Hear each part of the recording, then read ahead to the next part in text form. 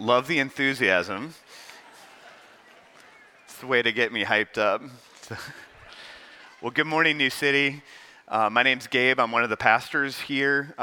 Excited to be with you here on this Palm Sunday, where we remember when Jesus came into the city, to the city of God's people.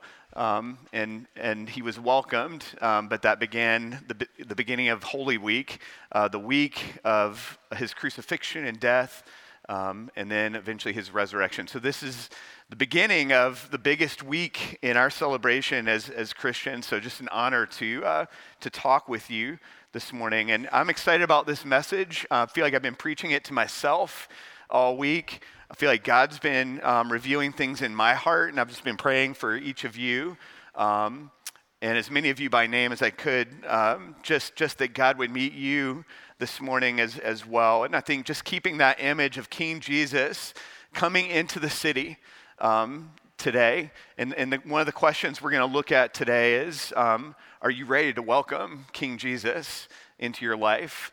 And for some of you, that might be for the first time, and for many more of you, that may be the next step on your journey with Jesus. And we're going to talk in that kind of language, that I want to invite you to see that your spiritual part of your life really, I think, is aptly described as a journey. And so as I was thinking about this idea, I was thinking about my own life and story, and I thought about an experience that I had when I was 17 years old. I graduated from South Mecklenburg High School. Go Sabres! I know we have some Sabres in the house. All right. And I went to West Point to become a soldier. And so that first summer, it's called Beast Barracks, and you can kind of get an idea of what that experience is from the name. Not a super pleasant experience. They, you get up there and they basically, turn you in from a civilian into a soldier. So they, shave your head and give you new clothes and all that. You can see I went ahead and kept the look in terms of the haircut. It just fit and it stuck with me. And so that was an 8-week first experience. And I'd never been through anything like that. But I remember thinking that this was kind of a one-shot thing. Like the whole time I just thought, man, if I can just get through this 8 weeks, that'll be awesome.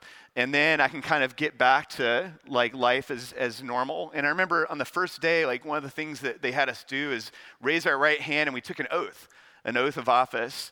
And that was making a decision that, hey, I'm choosing to enter into a new way of life here, and I'm choosing to lay down some of my own preferences and freedoms, and I want to become a soldier in the Army.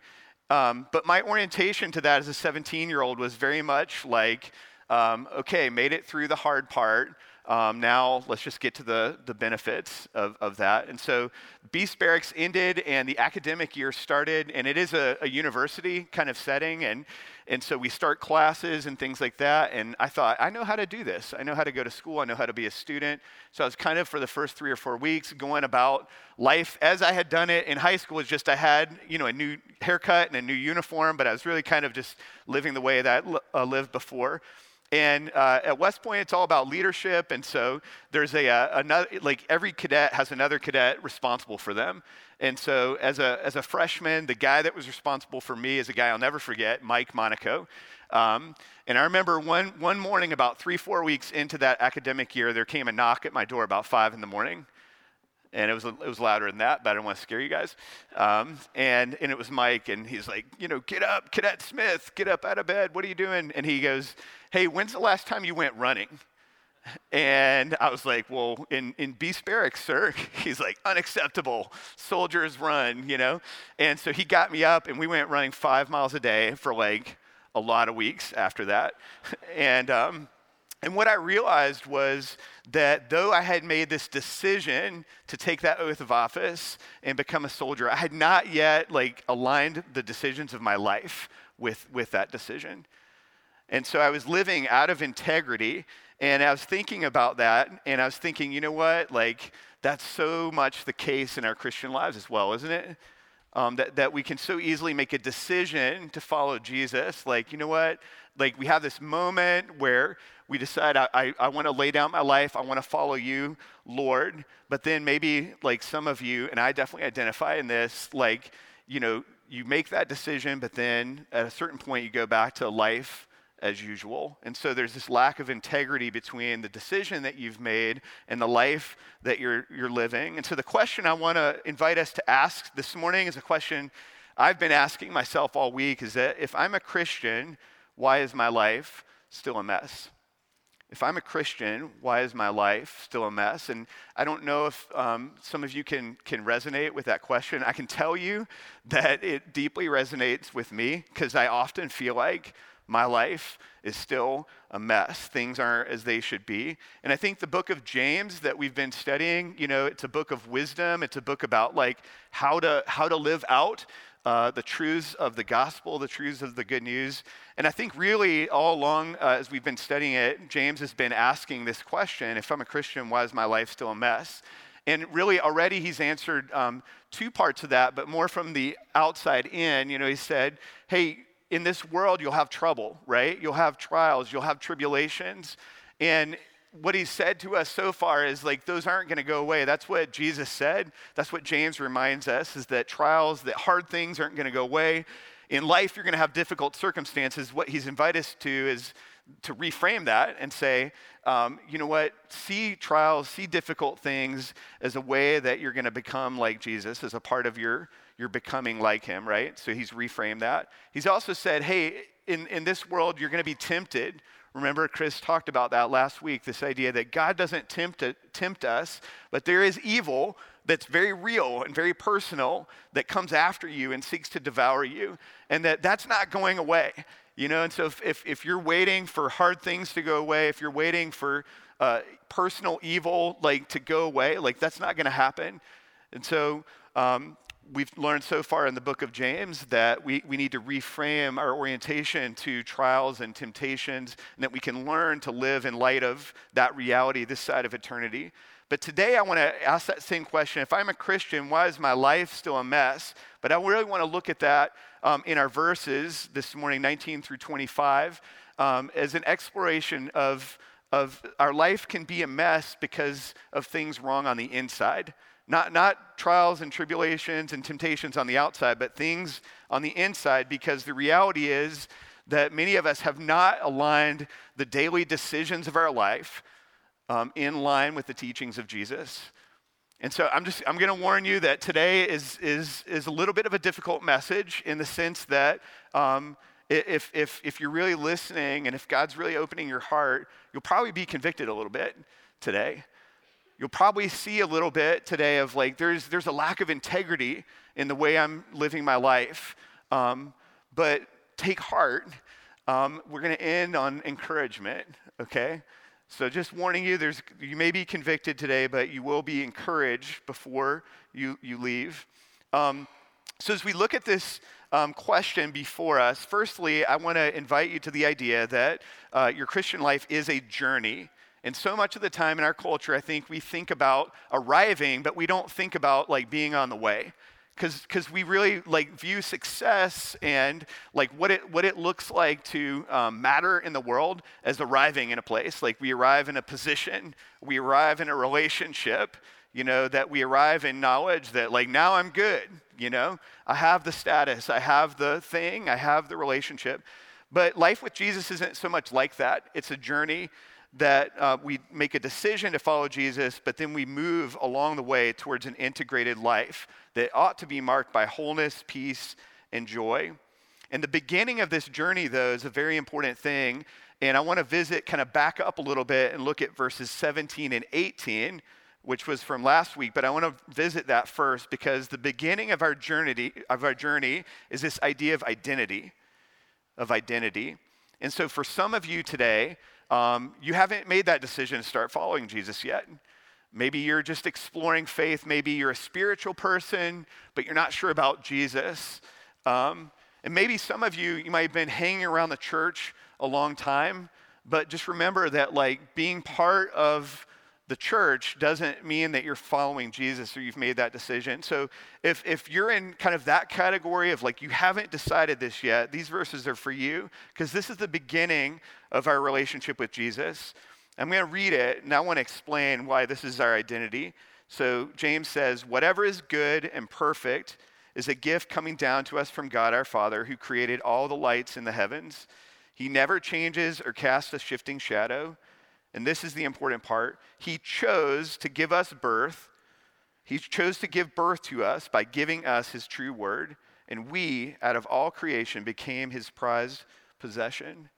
So I just want you to let that sink in for a minute. So God, who created the whole universe, if you've ever been outside at night and you look up in the sky and you see all these stars, just imagine that the God who made every single star in the heavens, right? He chose to give us birth by giving us his true word. Well, what's his true word? His true word, right, is Jesus. Because as Christians, we believe truth isn't just a set of propositions like philosophy. It's a living person who embodies that truth. And because of what he did for us, he gives us life because of what he did on the cross. So he chooses to give birth to us by giving us Jesus. And then he says, and we out of all creation became his prized possession. And I just want to sit there for a minute. Is this the way that you think about yourself? Whether you've decided to follow Jesus or not, I just want you to ask that question in your heart right now. Is this the way you think about yourself? That God's intention for you is that you would be his prized possession. I mean, there's not a more significant idea in the world. Remember, Chris last week gave us a beautiful image of the idea that God has your picture in his wallet. I think that's profound. But the beginning of our life with Jesus is getting our identity straight, that you're made to be a son or a daughter of the King, and that he chose to give new birth to you, right, which is a spiritual birth, that where you say, I'm choosing not to do life on my own. I'm going to lay down my preferences, and I'm going to choose to follow King Jesus. Not my way, Jesus, but your way. And I want to invite you to take that place of authority in my life. And so if you've never done that before, see this as an opportunity, is that the beginning of a spiritual journey is to find your true identity in Jesus. And I want to call this a discovery of your true identity. And this is the beginning of that journey. So go back to our question. If I'm a Christian, why is my life still a mess? One answer could be that you don't yet understand your true identity. You know, you're still finding your identity in other things that are smaller things. We call those idols. We talk about that a lot. Some of us are still trying to find our identity in our work. Some of us are still trying to find identity in relationships, in how much we have, in our wealth, right? There's a lot of ways that we can try to find our identity, but all of them are too small. That you were made to be the creator of the universe's prized possession. And that's true of you today. And so that's the beginning, and that's the first answer. If you're a Christian and you think, why is my life still a mess? The first question is, have you really owned that your true identity is your God's prized possession? And are you living out of that truth every day? And I want to tell you a quick story about my own journey, all right? So you know I'm not just like preaching at you, I'm preaching to myself, right? We're having a conversation together. Because I became a Christian when I was 14 years old. When I was 14 years old, I was at a beach retreat. I think I've told this story before. And I'd heard, I'd been in church, heard the stories, all that. But there was this moment where I realized that this truth, that Jesus died for me in my place, that I couldn't do it on my own. There wasn't anything I could do to measure up to God's perfect standard, but that Jesus had died for me. And then what really hit me was that he loved me and that I was his prized possession. When I was 14 years old, I understood that for the first time, and I prayed a simple prayer. Jesus, I want you to be king of my life, right? And he began this journey with me at 14. And then I went about my life and went to the military and did all these things. And the story I want to tell you is when I was 40 years old. So 14 and then 40 years old. And by this time, I've been to seminary, actually, finished seminary. I'm now a pastor. I'm now serving in South Africa. I started a ministry there where I was discipling a lot of other people. So in some ways, I'm like a professional Christian at this point. And I think sometimes we look at people like that, in those positions, say, man, that person really must have it together. That person must really have it figured out. That person's life isn't a mess. And I can tell you that's not true. That's not true. Because what I discovered when I was 40 years old is that though I had accepted Jesus, though my eternity was secure, that if I died tomorrow, I knew exactly where I was going to go, but I had this moment where I realized that I was not finding my identity in Jesus, that I was still trying to find my identity in my achievements and in my accomplishments, and it was crushing me. And I remember, and I want to tell you a story about two guys that came into my story. And these guys are Dale and Gary, and I think we're going to put a picture of them up there. And these are also pastors and friends, and this is in one of my favorite seaside towns called Hermanus in South Africa. If you ever have a chance to go there, come and see me. I'll tell you where all the great places are to go see the whales and stuff there. But when Dale and Gary came, they came and led a spiritual retreat in our community. And a funny thing was, the retreat was on finding your Christian identity, and I was the leader. And so we had this retreat, and it was powerful, and people really responded to it. And after it was over, they took me out for a cup of coffee. And I thought, we're just going for this cup of coffee so we can talk about how great this went, and also probably like what an amazing leader I was, because, I had my act together. So we go to coffee, and they look at me, and they're like, hey, we don't think that you've figured out that God loves you. And we see that you're not operating out of that, and we want to help you. And so what we want to do is we want to come back in 3 weeks' time. Now, keep in mind, this is Cape Town, South Africa. They're in the United States. And what they proposed just blew my mind. They said, in 3 weeks' time, we want to come back, pay our own money, come back here, and we just want to spend a week with you. And we just want to sit with you, and we just want to hear your story. And what we really want to talk to you about is your identity in Jesus, because we don't think you've figured that out yet. And you know all these things, and you're leading great things, but you haven't figured this out. And we see that instead of trusting God, you're still striving, and it's wearing you out. And my first reaction was I was embarrassed. And I was like, that's not true. It's not true. But their proposal was so crazy, I said, yes, come back. And they did. And I spent probably one of the more powerful weeks of my life with these two men. And they walked me through my story. And I began this next part of my journey to an integrated life, because I realized that I had not yet grabbed on to this truth that my identity is in who Jesus says that I am, that he chose me, that he gave me new birth, and that I am part of his prized possession. And that rocked my world, and later I'll tell you more of that story. But I just want to say that to encourage you, wherever you are in life, no matter how long you've been a Christian, if you hear that and you're like, man, something's resonating with me in that, if I'm honest with myself, I'm finding my identity in all these other things, and it's wearing me out. And if I'm honest with myself, I say, my life really does feel like a mess, because it feels like I'm still trying to make it work and function. And I just want to say to you, that's not the life that Jesus has for you. That he died to give you wholeness and peace and joy, and that begins with this idea of deep identity in him. Well, part of my story when I met Dale and Gary, part of what emerged was I began to see myself as I was.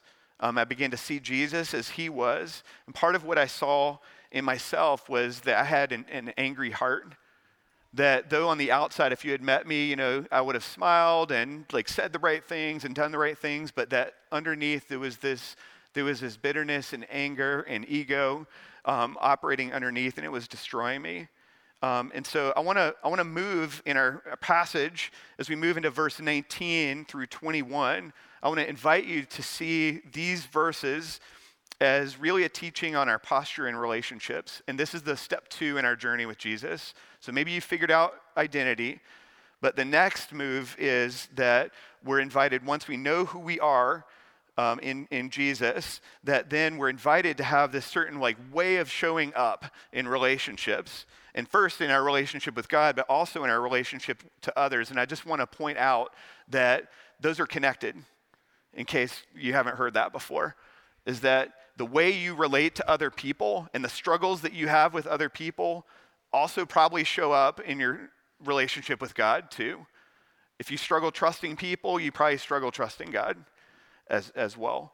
And so I want to read these verses and talk about our posture in relationships. So verse 19, understand this, my dear brothers and sisters, you must all be quick to listen, slow to speak, and slow to get angry. Human anger does not produce the righteousness God desires. Okay, what is this talking about?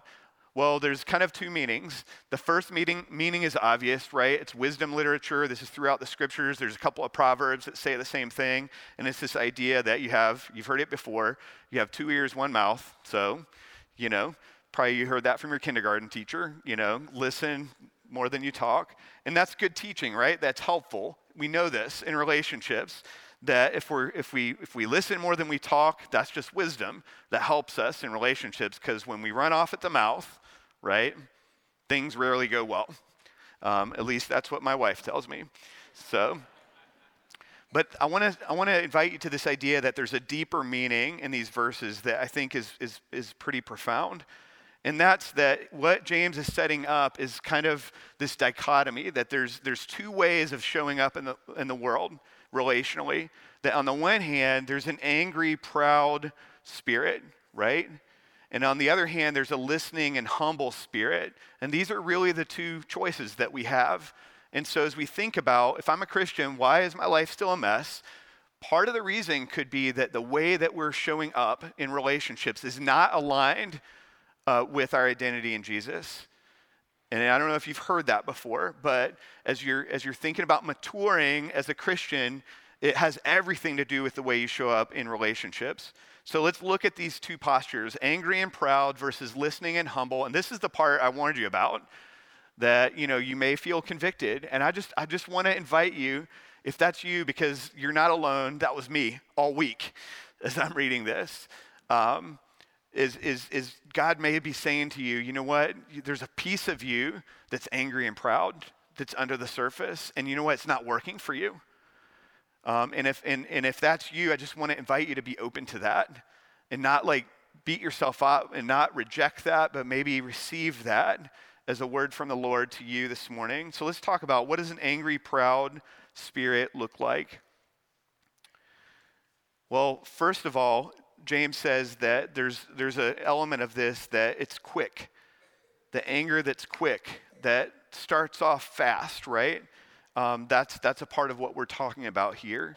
So if you're a person who gets angry, you find yourself getting angry really fast, that you can ramp up really fast, okay? Then that's a kind of posture in your relationships that's not helpful. And James says that human anger, and this is so powerful, does not produce the righteousness that God desires. What is righteousness? It's like living rightly, God's standard, right, in the world, that if we all lived righteously, there would be no conflict, right? In the world, there'd be no conflict in relationships because God's way is the perfect way. And sometimes in anger, we think, you know what? My anger is going to solve this thing. You know what? It's not. It's not going to solve it. Now, there is a kind of anger that's healthy. We're not going to spend a lot of time on that today because most of our anger is unhealthy. There is an anger that's made to protect, like an anger when you're protecting your child and somebody threatens your child and you feel angry, and that's measured, right? And it's not quick, but it's measured, and it's for the purpose of protecting another person. That can be a healthy anger. Jesus was angry in a righteous way. But right now, I just want to invite you to this idea that most of our anger is unhelpful in our relationships, okay? And particularly anger that's quick. I want to invite you to this idea that most of our anger is really about control. Is that an angry heart, a proud heart, is really about control. So if you find yourself as a person who's trying to control your world, okay, maybe you resonate with this, that you just get really upset when things don't go your way, when people don't do the things that you want, when they don't behave the way you want, and then your reaction is quickly, elevated to this angry posture. And if that's you, then maybe control is at the heart of that. This kind of anger is often driven by fear, is that we're afraid of the world, we're afraid of things, and so our way of alleviating that fear is to grab control and to have this posture of anger and really about us, and that it's proud that our way is the right way. If you're in this camp, a lot of times your life will be marked by unhappiness, to be honest, just regular unhappiness all the time. Part of this is that I think when we have this kind of heart, we either love confrontation or we reject it completely. So, what does that look like? Well, a person who kind of has this posture, just loves confronting people, loves getting in there and coming at you, and super unhelpful and destructive in relationships. Or also, it could be the other way, is that, I'm so fed up, I'm not entering into conflict at all. I'm going to reject it entirely, which is also completely unhelpful. This person usually can't take criticism very well. And then here's the one that I really want to camp on for a minute, is that when we have an angry and proud heart, every one of my beliefs is a major belief. Every one of my beliefs is a major belief. And I think we see this playing out in our culture so much, because this is going back to that idea of identity, right? Is that when we're finding our identity in anything but Jesus, then what does that lead to from a position of beliefs? It means then my beliefs are my identity, and so I have to defend them at all costs. Because if I'm wrong, then who I am is at stake, right? And this is the problem when our life isn't hidden in Christ. So I want to just point out some areas where this could be true, and that I think are true in our culture oftentimes. And the first one is in our politics. And we see this, right, very often. Which is interesting because the people that James is writing to in this letter, guess what their circumstance is? They've been scattered. Why? Physically scattered because of politics. Because there's, an oppressive government that's coming in. There's internal fighting within the Jewish system. And so there's a lot of political things happening that have caused a lot of pain and sorrow for the people that James is writing to. And so his teaching that human anger does not produce the righteousness God desires is really getting at this idea. If you think that you have the right solution in your politics and you're putting everything on that, right, and you're willing to destroy relationships over that belief, and you're willing to get quickly angry, right, and destroy other human beings, emotionally destroy them, verbally destroy them, excise them from your life, I want to say, this is not the kind of posture that God is going to honor. And it's not going to lead to what you think it's going to lead to. It's not going to fix the world. And we convince ourselves that, boy, if everybody would just believe what I believe in the realm of our politics, right, then every society would be good. We'd have no conflict. But it's a lie. It's not true. And so if your beliefs in this area is a belief that's destroying relationships, if your belief in this area is something that's causing so much angst in you that you're not living at peace, I just want to say to you, Jesus is inviting you to lay down that preference and to remember your identity is hidden in him alone, and that your posture in relationships doesn't have to be angry and proud, that instead it can be listening and humble, and that will lead to the kind of life that you've always wanted. Another area that I think because this is in the realm of identity, right?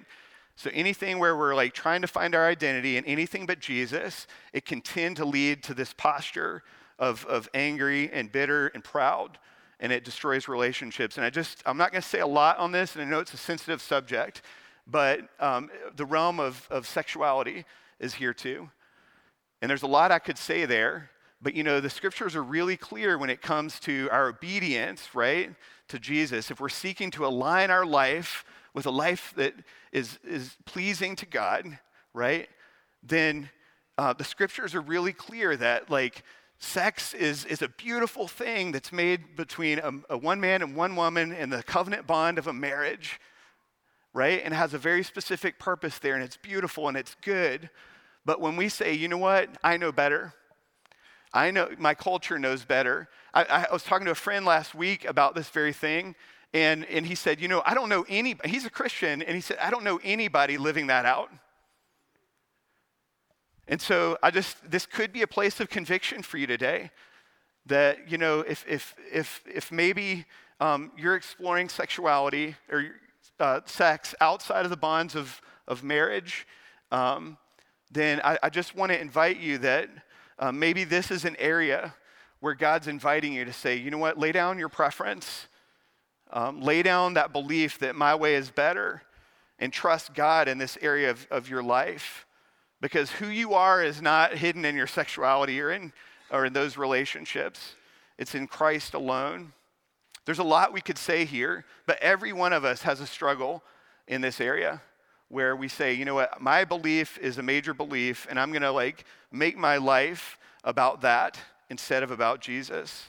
And that's what James is saying here. He's saying that sort of human anger, that sort of posture does not produce what we think it does. It doesn't produce righteousness that God desires. All right, well, moving on.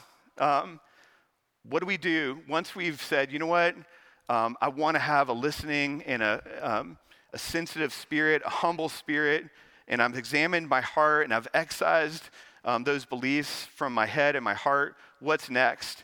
Well, verse 21 invites us to the next phase in our journey. He says, so get rid of all the filth and evil in your lives and humbly accept the word God has planted in your hearts, for it has the power to save your souls. And so I want to just say to you, there's this idea that deep calls to deep here, that if your life has been transformed by power of the resurrection, that you've chosen to follow Jesus, right? Then he's put his spirit in you, right? And God says this throughout the scriptures. He says, I'm going to write my law on my people's hearts. I'm going to put it in you. And so if you've decided to follow Jesus, the second thing that's happened to you is an indwelling of the Holy Spirit. Think about that. The creator of the universe has come and he's taken up residence inside of you. That's a reality if you become a Christian. And so there's this deep part of you where God is living, right? And the other place that God's giving you truth is in the scriptures, right? And so when a Christian who's indwelt by the Holy Spirit reads the scriptures, it's not like somebody who's not a Christian reading the scriptures, because you have a dynamic of the deep calling to the deep, of the Spirit of God within you connecting to the Word of God that's given us in the revealed Word. And that as we read the scriptures, right, then we're invited to make decisions to align our lives with the life of Jesus. And in verse 21, James gives us two very distinct things that I just want to leave with you. He says, get rid of all the filth and evil in your lives, which is this idea of taking off dirty garments. Take off the dirty garments of your life, things that are filthy and evil and not pleasing to God that you may be doing because you have wrong beliefs and you haven't aligned those beliefs, is really this idea of rejecting sin. And so maybe today God's convicting you of a particular sin in your life, and we all have one. We all have them. This is a journey. Remember, it's not about arriving as a perfect person. It's about being on this journey. My identity is secure. I've examined the way I'm showing up relationally. Now I'm examining my behavior and saying my behavior matters. What I do matters. And so I want to reject sin in my life, getting rid of filth and evil in our lives, which is a choice that we have to make every single day. And number two, humbly accept the word of God, which he's planted in your hearts, for it has the power to save your souls. So reject sin. Number two, embrace truth. And I just want to camp on a couple of words for a second, that he's planted his word in your heart. If you're a Christian, he's put his word in your heart, and you know what right is. And so if you examine your life and you're honest with yourself and you say, there's things I'm doing on the outside that don't match up with the word of God that's in my heart or in the scriptures, right? Then I have a lack of integrity in my life. And so the invitation is to reject that and instead embrace the word planted in your heart. Why? Because it has power to save your soul. It has power. It has power to transform your life. Let's go back to our question. If I'm a Christian, why is my life still a mess?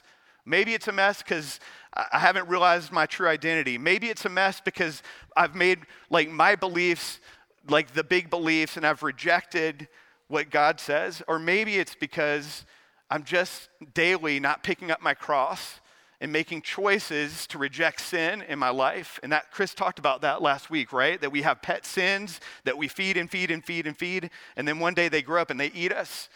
This is what we're talking about here. And so the word is clear.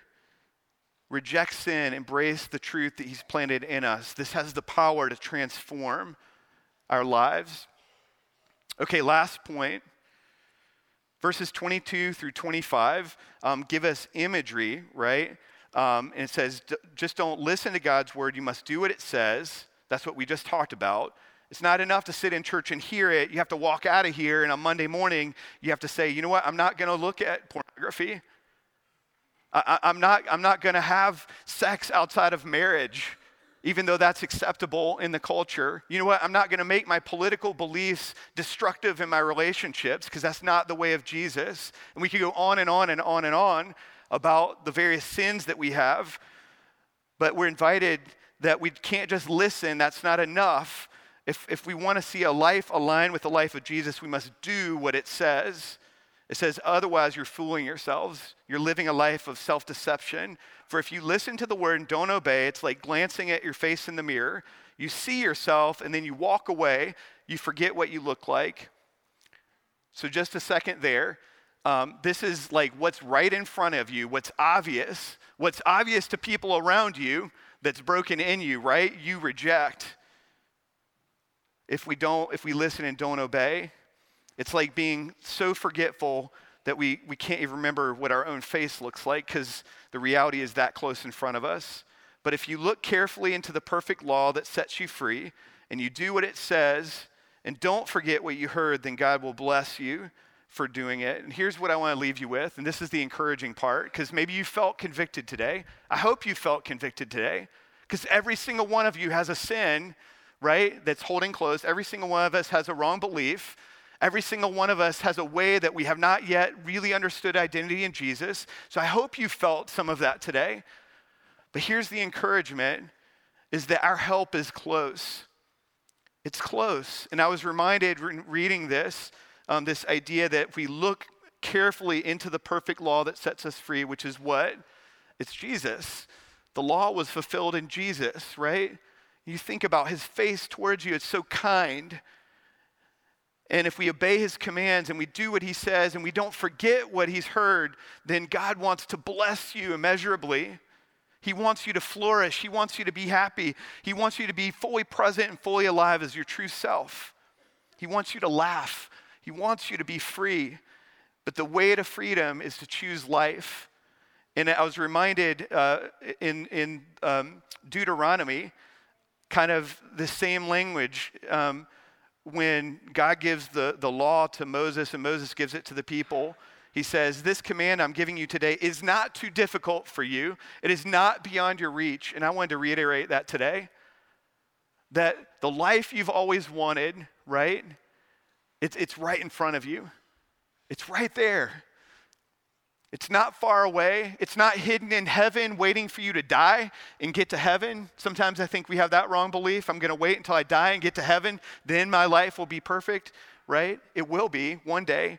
But right now there's something right in front of you that God has for you today. And it's not too difficult for you. It's not beyond your reach. And he goes on in Deuteronomy, he says, today I'm giving you a choice between life and death, between prosperity and disaster. For I command you this day to love the Lord your God and to keep his commands, decrees, and regulations by walking in his ways. So listen, friends, our relationship with God is not restored because we do good things. We are utterly broken. The scriptures tell us we're dead. Our relationship with God is restored fully in faith, right? Because of the finished work of Jesus on the cross. That thousands of years ago, God came to earth as a human form, that he lived a sinless life, that he preached perfect truth, and that he went and he died a horrific death that was meant for you and me, that the penalty for our sins is death. That's what we deserve. But God, because of his infinite love for you, because he desires to call you his beloved son, beloved daughter, because he has your picture in his wallet, He made a way for you to be restored to him, and that is your true identity, is a beloved son, a beloved daughter that he gave his own life for.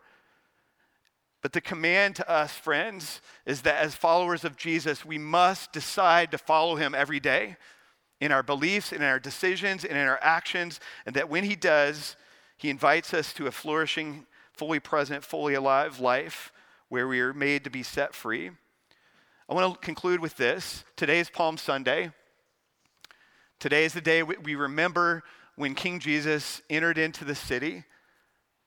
And some people were prepared for that and some people weren't. But as we think about that, I just want to ask you the question, are you prepared to receive the King into your life fully? And maybe for some of you, you've never thought about that question today, and maybe today, this is the day. This is the day that you're going to meet him. That you're going to find life for the first time. And maybe for some of you, you've found that life, but you've forgotten. And you've been doing your life your own way, and your life's a mess, and you can't figure out why. And maybe today is the day that you say, come, Lord Jesus, into my life. I choose your way because my way is not working. And so I just want to pray for you today, and I want to invite that if you felt one of those two things, that you can pray along with me. Let's bow in prayer. Father, we thank you for sending your perfect Son into this world. We thank you, Lord, that we're made to find our true identity in him alone. Lord, today as we sit with our imperfections, the ways in which we've forgotten you in our words, in our decisions, in our thoughts, Lord, we just come to you, and I want to pray for my friends here today who've not made a choice to follow you yet. And if that's you, then I just want to invite you that you can pray, Lord Jesus, come. I'm tired of doing life on my own. It's not working out, and I need you. And so I choose you this day. I choose life. So come, Lord Jesus, and be my King today. And if you prayed that, then I want you to know that your identity is in the Lord Jesus alone. And we want to talk to you today. And Lord Jesus, I want to pray for my friends today who've met you and decided to follow you but have forgotten you. Lord, would you come? Lord, would you reveal the ways that we've fallen short? Would you reveal the sin in our lives, our wrong beliefs that have taken root in our lives? Would you expose us, Lord, that we may be set free? And would you cause our eyes to peer into your perfect law, into your face, where we find kindness and clarity? And so I pray for our church today that you'd move us to repentance, that you'd move us to choose life this day. And we pray these things in the name of the Father and the Son and the Holy Spirit. Amen.